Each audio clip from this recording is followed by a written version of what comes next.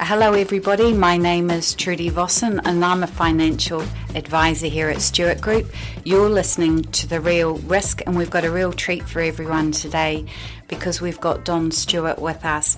Don is the founder of Stewart Group. He's a financial advisor. He's a mentor to me. I've been here 7 years and he's changed my life in a lot of ways, all for the better. And so Don was kind enough to come in and have a chat with us today. You started in the business, Don, 46 years ago, I think you were saying? Yes, that's right. So tell me, what are some of the changes, or what was it like when you started back in the day, 46 years ago? Well, it's interesting that you ask this question because when you look back 40 years or 46 years, you know, I'm a baby boomer from parents who came back from the war. And when I started in the life insurance business, the amount of cover that we were putting on people's lives to cover their mortgage was $10,000 to $20,000. And that was to ensure that if any party died, the mortgage was cleared to leave the family with a debt-free home. And these days, the figures that we're talking about can be 500,000 or more, and it's incredible that obviously house prices have grown in value by about the same amount over that period of time. So the amount that people are borrowing now is enormous, and the issue is that if they don't have at least some of that mortgage covered with life insurance, the breadwinners, being underinsured, are going to leave the family with major problems if they can hold their home, and it wasn't cleared because of it being cleared thanks to insurance on the breadwinner's life. Though I would say that our experience, Trudy, is that most families now with children have two incomes. Yep, it's much more common now. And I think just before the show we were talking, Don, and you said you had a mortgage of $10,000 on, was it an orchard that you had? Yes. And I just said that's the balance of a lot of people's credit cards these days. It's just hard to fathom. I mean, obviously in real terms that was a lot of money. But the difference we're seeing nowadays with people, I mean, $500,000 people owing on houses is not uncommon, is it? And that's just in Hawke's Bay, let alone up in Auckland.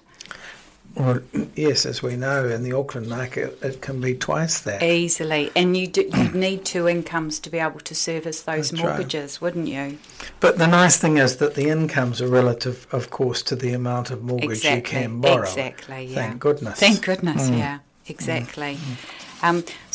So alongside seeing just the change, I guess the principle of insurance is the same. Nothing has changed. Yeah, it's just the yes, dollar amounts have gone up, salaries have gone up.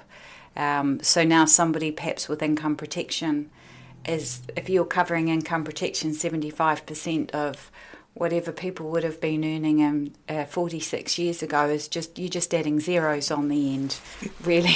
You are. It's all relative to your borrowings, yes, and your net worth. Yes, nothing much has changed, but just the numbers sometimes you and I find are mind-boggling.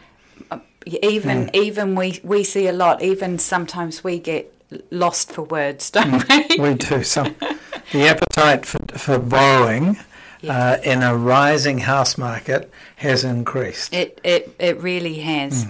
So we were also talking about some other things this morning, and some of them were things like claims experience. Over the years, you must have dealt with many claims. I know in 7 years I've dealt with a fair few. So what has been your experience, say, just with the insurers? Because they get a pretty bad rap in the press. It's good news, isn't it, to bash the insurance companies? And some of them, maybe there are merit to it. But what's your personal experience been for insurers with claims? I've found them to be beyond reproach. As long as the client has completed an honest personal health statement and hasn't non-disclosed on certain issues, I think we've had almost 100% of the claims that have been submitted have been paid.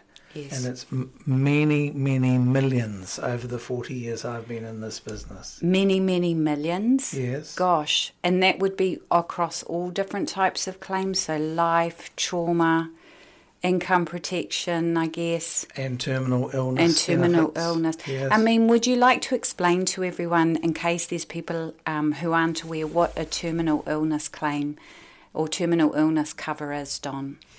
It's a really interesting aspect of the policy wording on life insurance, and it simply states that if you are deemed by two medicos to be terminally ill to the extent that it's unlikely that you'll live beyond 12 months, they will pay out the entire sum assured to you while you are convalescing, if the prognosis is not good long term. So within the 12 months, so somebody who's been diagnosed with a terminal illness, they can then apply to get their life cover paid out early. And what do you think people would then use that for?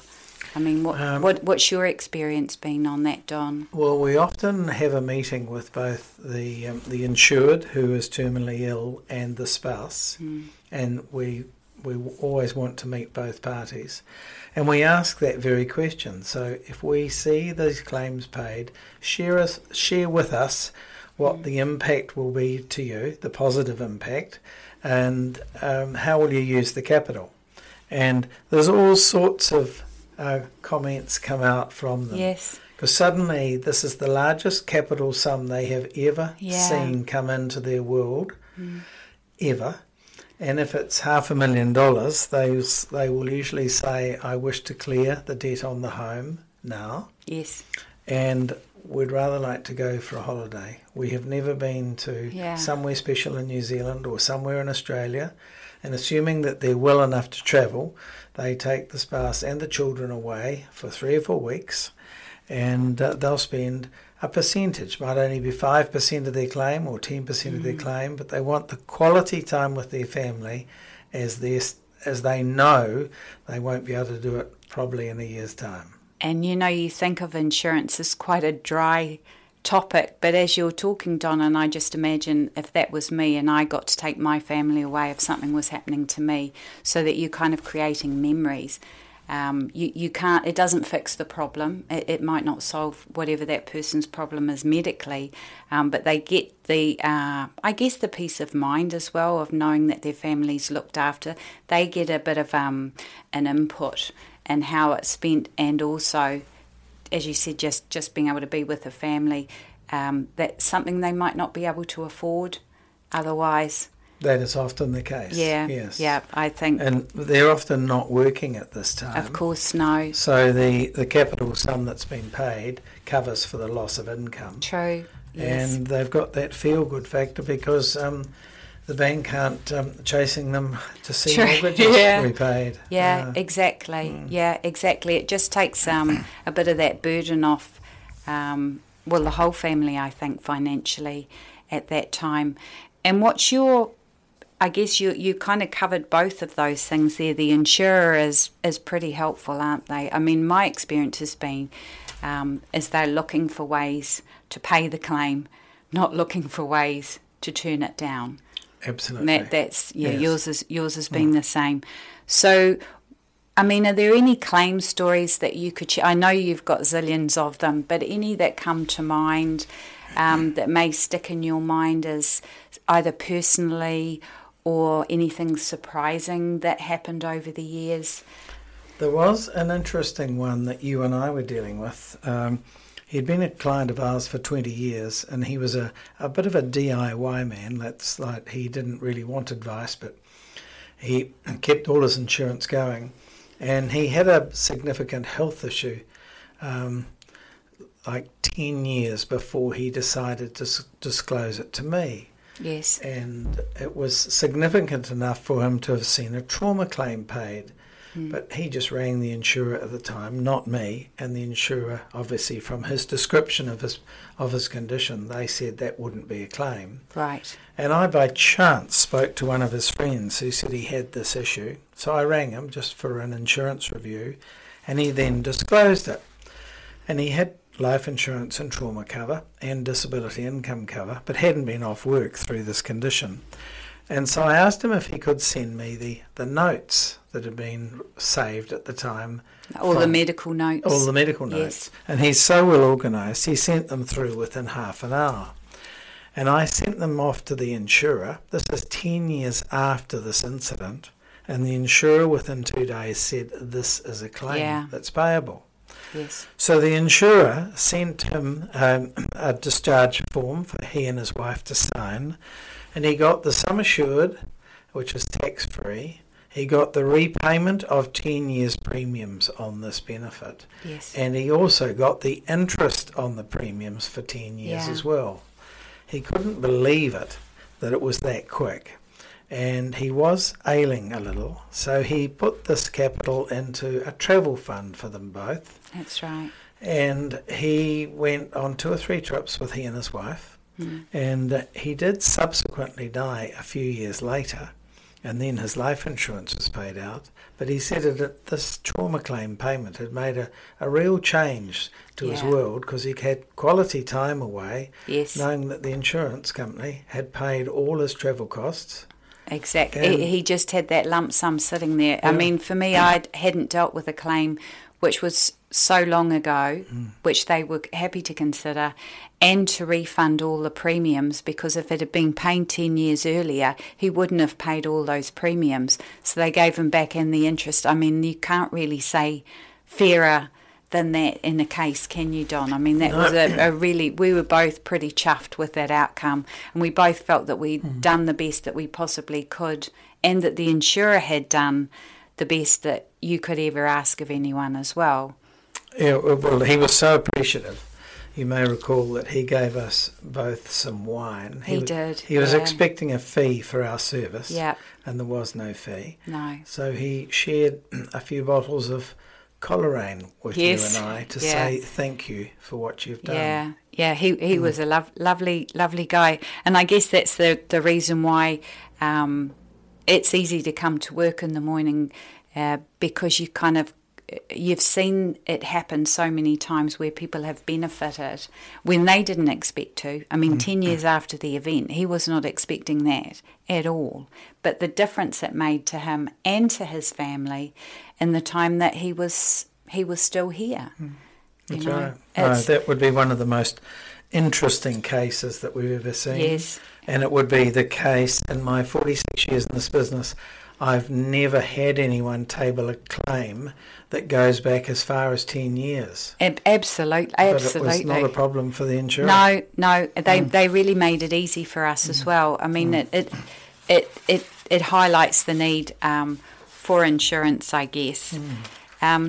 So, I mean, I guess thinking about that, we were talking about this earlier about, the levels of cover, or your experience with people at claim time in terms of them giving you a call. I mean, how quickly after some event has occurred do you generally hear from people? It's normally very quickly, but it's obviously, say it's a life insurance claim and the person has died, we will hear from someone linked to the deceased, and it usually won't be the spouse. It will be someone who might be a trustee of their family trust, or their banker, or a close friend, because the widow will be grieving and is probably not inclined to make the call. And the calls go along these lines: Don, I'm such and such, and I'm linked to a certain person. Under the Privacy Act, we can't give them information on claims just because they say they're a good mate of someone who's died.